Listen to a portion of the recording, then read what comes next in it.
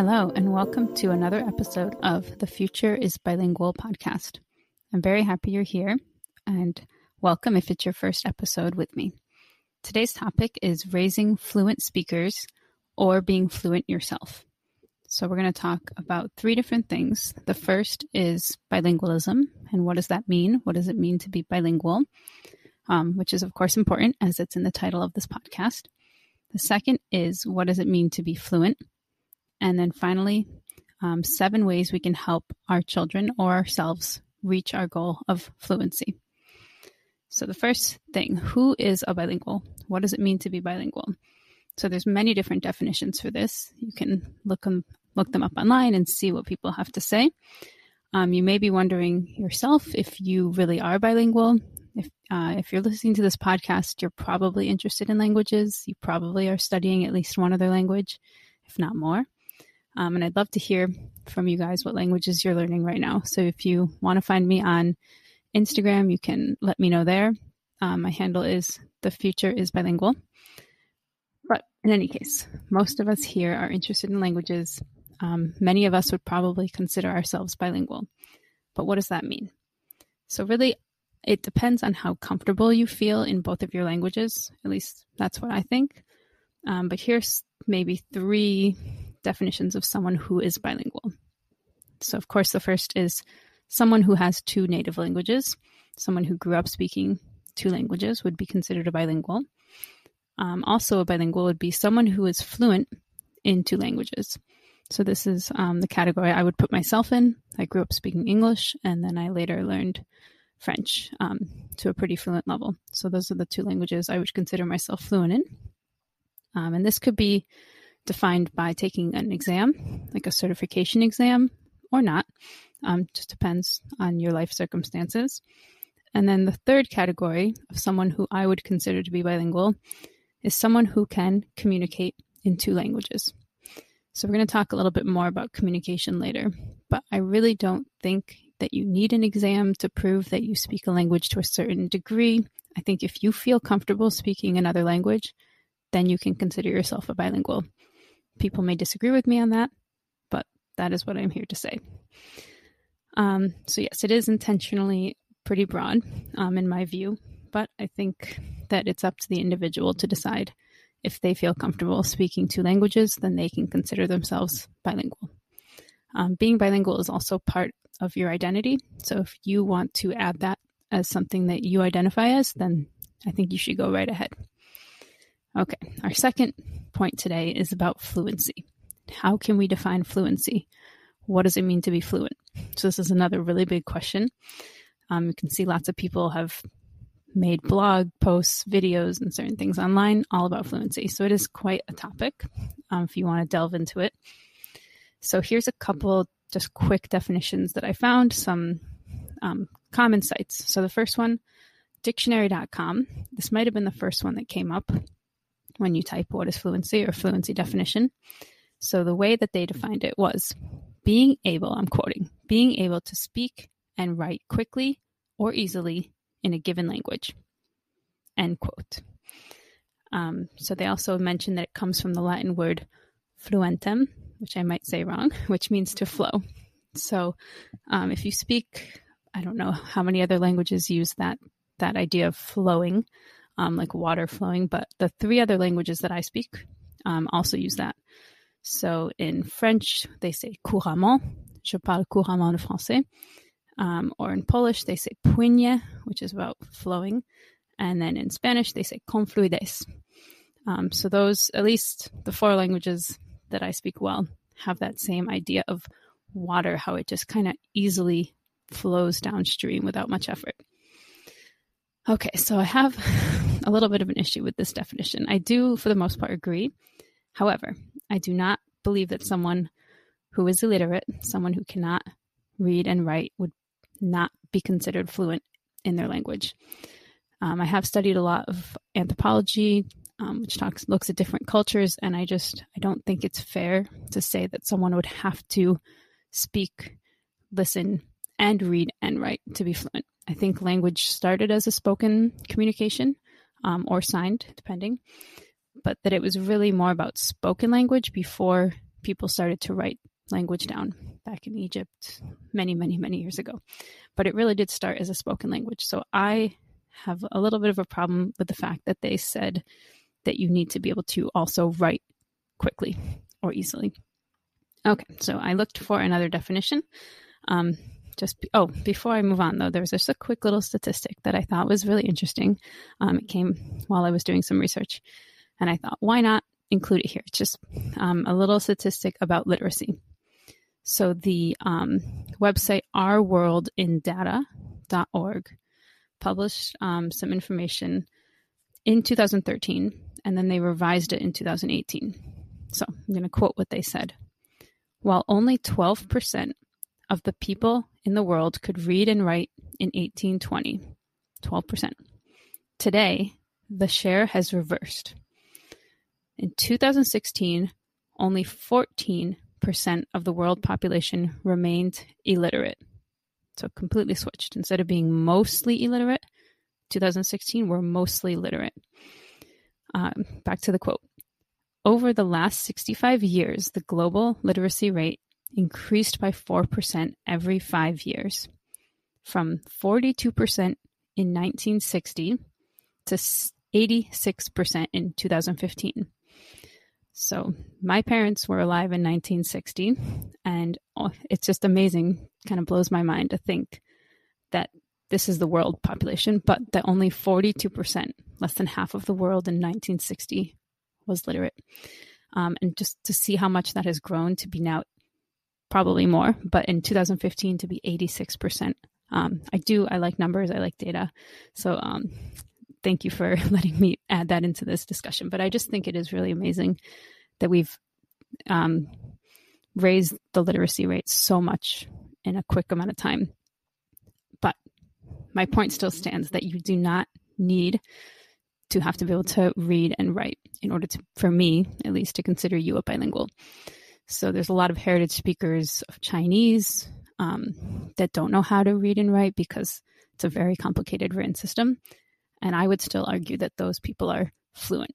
If they can communicate with people, if they can speak with people of that community, then I would say they are definitely fluent in that language. Okay, so that was the first definition from dictionary.com. Another dictionary that I also like to look at is Merriam-Webster's, and they're based in Springfield, a town near me. So they define the word fluent as 3 different things. A, capable of using a language easily and accurately. B, effortlessly smooth and flowing. So back to that water metaphor. And C, having or showing mastery of a subject or skill.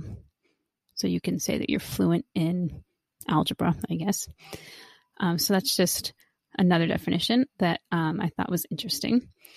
Okay, the final definition of fluency that I want to share with you today comes from someone I recently found, thanks to the Polski Daily podcast and website. So she recently interviewed Luca Lampariello, who is a really well-known polyglot, and I'm surprised I didn't know about him before. So he is from Italy. He speaks 13 languages fluently, and he's continuing to learn more. So he's just an amazing guy. And he makes YouTube videos. He does all sorts of things. So if you check him out, his website is just his name. But again, you can look him up. He's on all sorts of social media. He had a YouTube video that I watched recently called How to Achieve Language Fluency. And I thought that his definition, which he gave, was really on target, really just well put. And again, he's someone he's a language coach. He does this for a living. He works helping people to achieve fluency and their language goal. So I think he really knows how to define fluency quite well. So I'm going to read his quote, which is, "Spoken fluency is the linguistic ability combined with cultural awareness to confidently and smoothly communicate with native speakers in a meaningful way." So really, I love his definition for so many reasons, but the fact that he includes cultural awareness shows that language is not just about words and stringing them together, but really knowing more about the culture, more about when you should say certain things, more about if there's an honorific term that you need to use, if you need to change the way you say something depending on the situation, there's just so much cultural awareness that is involved in language, that it's not just about the words. And he says to confidently and smoothly. So it's not just about smoothly and easily, but with confidence. And that's a big part of his language coaching, is that he helps people kind of get over their mental roadblocks that are keeping them from progressing, keeping them from speaking with people and practicing. And again, not just to communicate with them, but to communicate in a meaningful way. So just so many parts of his definition resonated with me as someone who tries to learn languages, is trying to teach my kids to speak other languages. And I just think he really nailed it there. So thank you, Luca. And please check him out. Since you're someone who's interested in languages, you would really appreciate his stuff. So looking at fluency, it really is going to differ from person to person. If we are basing it on just confidence, ability to speak meaningfully with people. And I think that even from language to language, you might reach the point of fluency at a different part of the spectrum. Person to person, people are going to reach that point where they feel confident at a different point in their language learning journey. So it could take somebody, there's many people on the internet saying, learn Chinese in 3 months or learn any language in 6 months. So maybe it'll happen that quickly, maybe not. I really think it depends on the individual. It depends on how much time and effort they can put into it. It depends on your prior linguistic knowledge, because knowing other languages might help you, depending on the language you're trying to learn. It depends on so many factors. If you're in a country where it's spoken, you're going to have an ability to pick it up quicker because you're surrounded by it, versus just trying to learn it on your own. There's a lot of factors that go into it. But I do want to think about fluency as being on a spectrum. I don't think it's a yes, no, like an on-off switch. I think it's more about, you go from not knowing anything about a language, which when we're babies, that's how we all are. But, before I learned Polish, I knew nothing about the Polish language or Poland, the country. And then there's, at the other end of the spectrum, knowing every single thing there is to know about a language.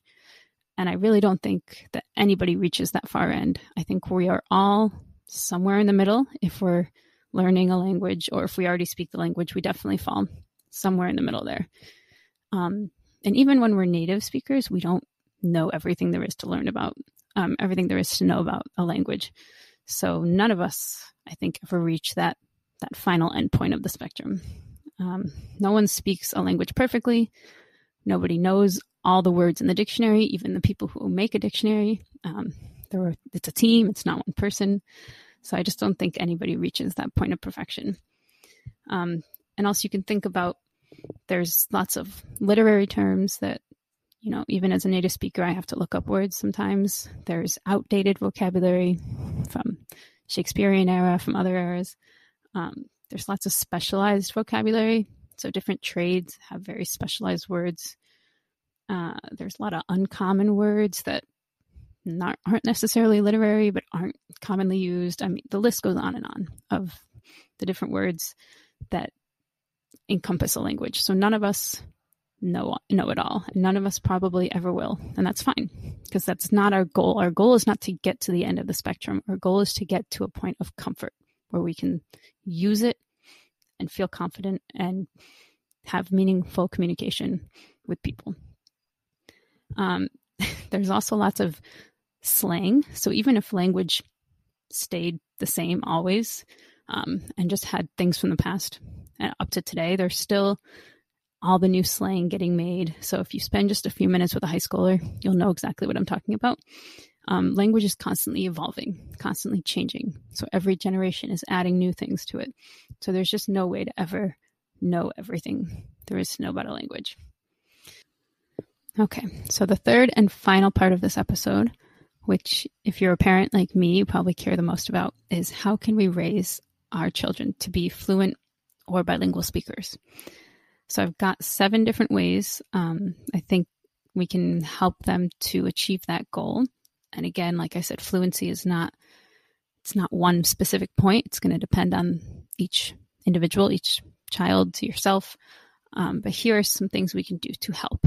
So the first and most obvious one is to speak with them. Speak in the target language. Whatever that language is for you that you speak with your children, speak it all the time. So the more input that they can get, the better it's going to be for them, the easier it's going to be just to pick up all the different sounds, all the different words, all the different nuances.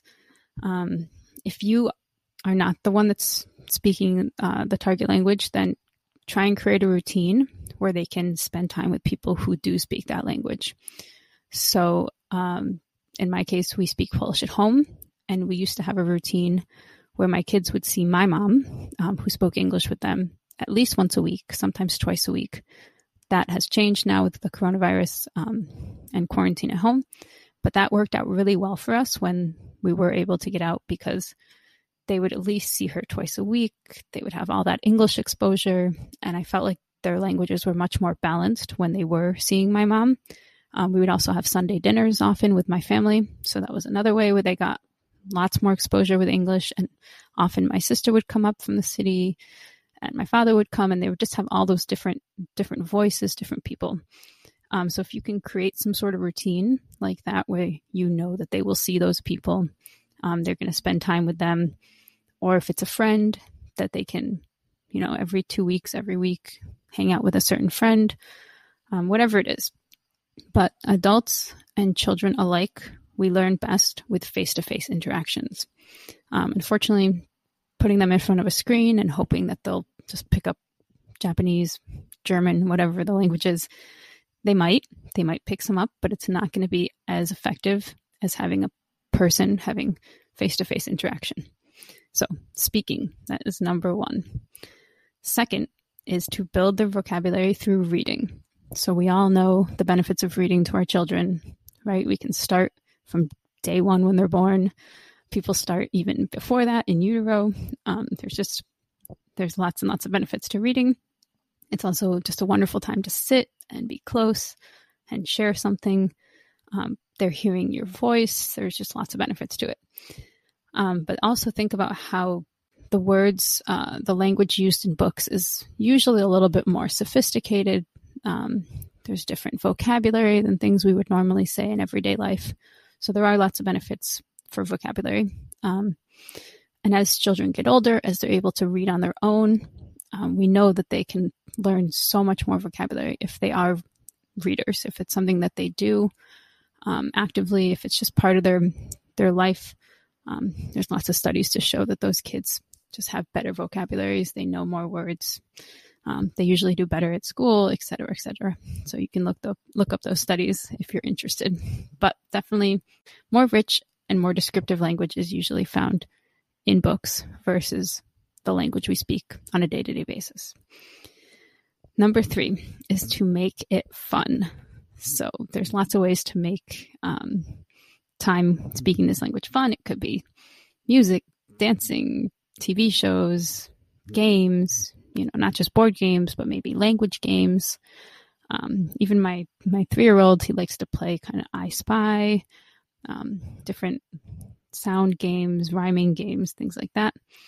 You could have them set up some play dates. So if you know other children who speak the same language, that's an amazing way, because as we know, kids will listen to each other more than they probably listen to us as their parent.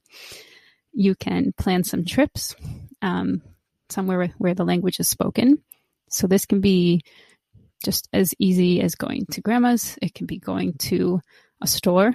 So if you have like a local store that speaks your language, it can also be going to the country where that language is spoken.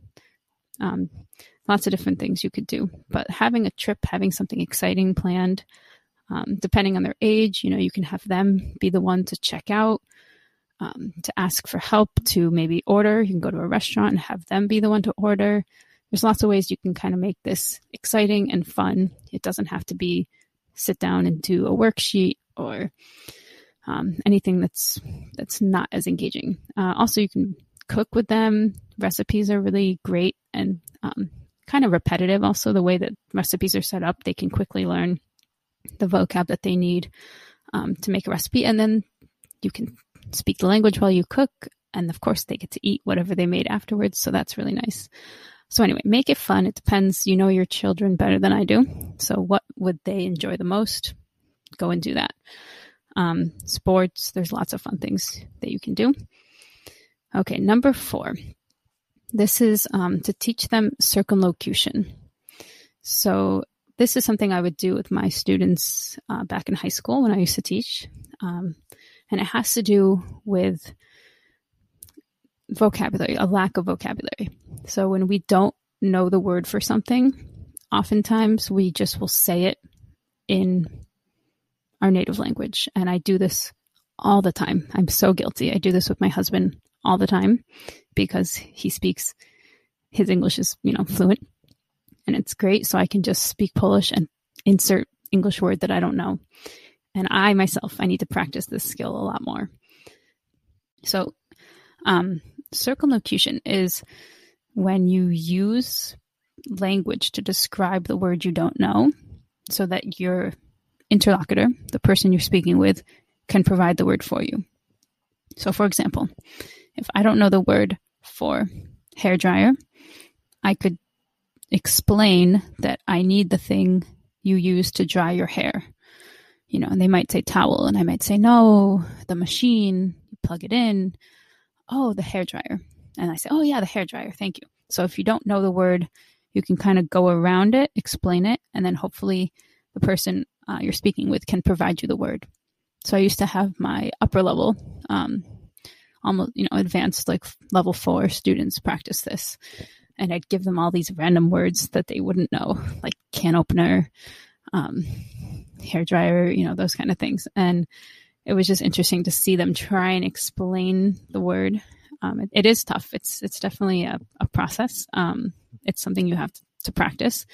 But if you teach your child to do this, they might not just default back to their stronger language, because one language will usually always be stronger.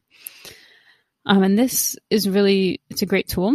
But also remember that there's no magic number that's going to make you a fluent speaker. It's not that when you reach, 3,000 words, you're suddenly fluent. If you are able to explain, if you're able to get your point across and have the person you're speaking with understand you, then you're communicating fluently. So having this tool of circumlocution is going to help you use the language without having to revert back to another language. Okay, so the 5th thing you can do to help your child become more of a fluent or bilingual speaker is to not forget about nonverbal communication.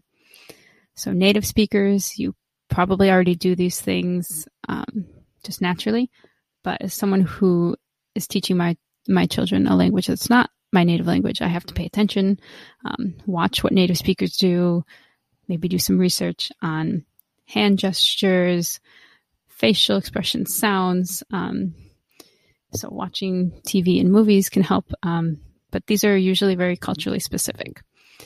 There was a study done by Albert Mehrabian, I'm sorry if I pronounced that wrong, in 1971, and he found that words only, the literal words we said only gave 7% of the overall message, and the tone of the voice was responsible for 38%, and your body language was 55%.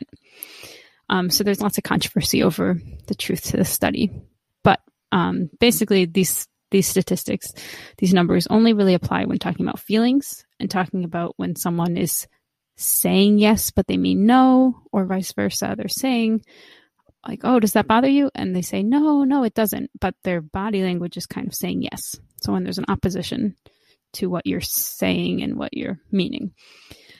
Nevertheless, I do think it is important to think about body language and think about all the nonverbal cues that we use that just come naturally. And this is really a way that people can show that they're a native speaker, is by doing some of these gestures.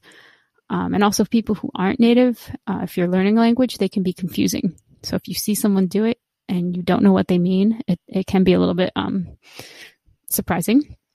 And I used to teach this different gestures and sounds that French people make to my intermediate and advanced level students in French.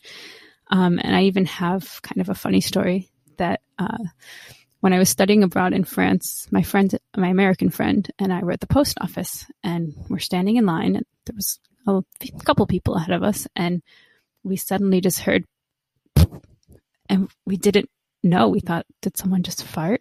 What was that? And it was actually in France, if you kind of shrug your shoulders and you say like, it means like, I don't know, or I don't care. So the guy in front of us had just communicated that to his friend, but we were like giggling like little kids. We didn't know what happened. So again, it can be confusing because to us, that's just not how we would have said, I don't know, I don't care. But it was just normal for French people to do that. Okay, the sixth thing that you could do to help your child become more fluent or bilingual is to instill a sense of pride in them. So they are part of a linguistic community. And the more you can help them feel pride, make it part of their identity, so that's something that they can identify with, they want to be part of it, that'll help them.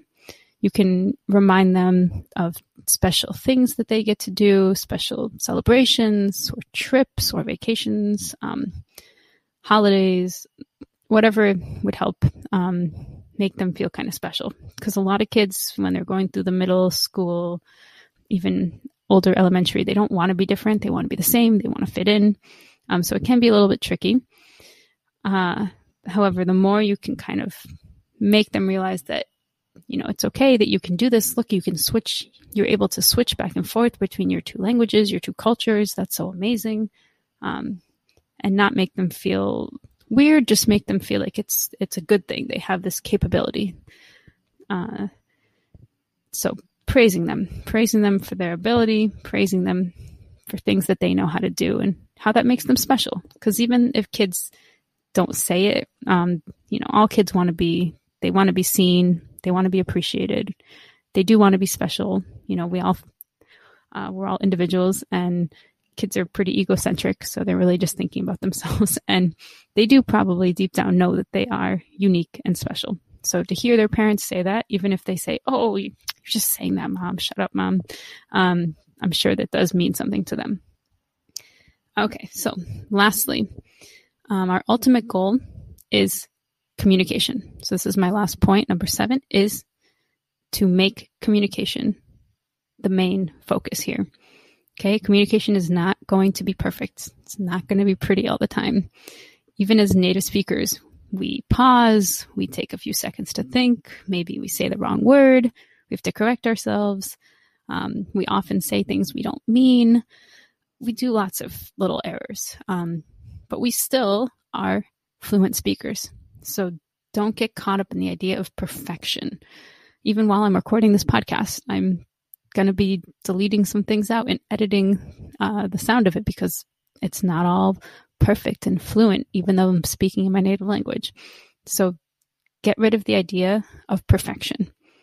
And definitely don't overcorrect your child. Don't make them feel like they can't speak. You want to give them confidence. You want to make them feel great about every effort that they're using to speak your language and not belittle them and say that they're not doing enough. So praise them, praise their efforts. Don't overcorrect them. We're aiming for communication. We're aiming for confidence, not perfection.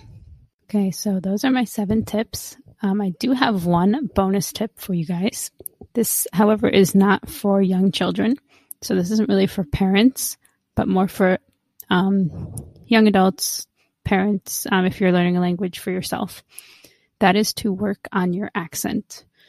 So again, I don't suggest critiquing your child's accent, especially if they're older. When they're little, they're receptive to it. When they're 2, 3, 4, you can make little adjustments, but they're still learning. If you have an older child, I do not suggest over critiquing the way they say things. It's just going to make them feel bad about speaking that language. So this is more for yourself, to work on your accent, because as we know, if someone has a foreign accent, it's kind of a telltale sign that they're speaking a language that's not their native tongue. So I think it's really, it is important. And if you're willing to do the work, you can really work on your accent and also work on your listening skills. So when I was learning French, I started in middle school. I had a very heavy American accent, as most of us in middle school and high school do, and it lasted all the way up through high school. So even on my AP French exam, I still had that very heavy American accent. And we actually made some cassette tapes to record and practice, and I've gone back, not recently, but I have listened to them, and it was just painful. And I know I'm dating myself by saying that I used cassette tapes in the past, but yes, that's what we used to record in my junior year of high school. Anyway, I do remember that in university, I had a course with one of my favorite professors, Professor Acquisto, that was about working on our pronunciation, saying words correctly, and it was really specifically designed for English speakers and the sounds that are hard for us to pronounce and to distinguish. So there's something in linguistics called minimal pairs, and those are two words that are exactly the same except for one sound. And this is especially difficult when it's a sound that we don't make in our native tongue. So, for example, I specifically remember a long sentence that worked on the R sound in French, or the R, and then the U and U. So those are two different U kind of sounds in French. So one is written O-U, U, and the other one is written with just a U, U. So the words like rue and rue, roux and rue. Just working on pronouncing those correctly so that you could make a distinct sentence. In any case, I do really thank that professor. That class helped me a lot, even though it was a lot of work. And I remember being very frustrated because we would record and we would submit it to the teacher and he would critique it and we'd have to try it again. And it was very challenging, but it was also very rewarding. There's nothing that feels better than having someone mistake you for a native speaker. So I think it is worth the time and the effort to work on your language and work on your accent specifically so that you can at least be more easily understood by the people you're speaking with. And then that'll make your interactions easier for everyone because they'll understand you better. And then you won't feel as frustrated that you're not being understood. Okay. And also, I think I said it earlier that we need to work on our listening skills as well. So even having the ability to hear those different sounds. So we talked about that earlier. So just a quick recap of the 7 or actually 8 things you can do to help yourself or your child to become more fluent. So number 1 was speak the language. Speak it as much as you can. And if you're the one trying to learn the language, practice it. Practice as much as you can and even start to think it in your head. So I used to tell my students to do that, to think to themselves in French. What do I need to do? But say, qu'est-ce que je dois faire aujourd'hui? The second thing you can do from speaking is reading. Read as much as you can to your child or for yourself. The next thing is to make it fun. Make sure it's enjoyable. Don't force yourself to do something if it's not something that you enjoy doing. So if you don't enjoy reading the politics section of the newspaper, don't force yourself to do that in your target language. Rather, read something that's more interesting to you, or listen to a podcast, or watch a movie, or just listen to music, whatever it is that you find more joy in. Fourth thing is to work on your circumlocution. And as I admitted, I also need to work on doing this.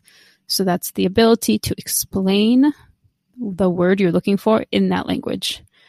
So instead of you don't know the word for mailbox, you can say the place where we place letters for the mailman. Whatever the situation is. So I also need to work on that.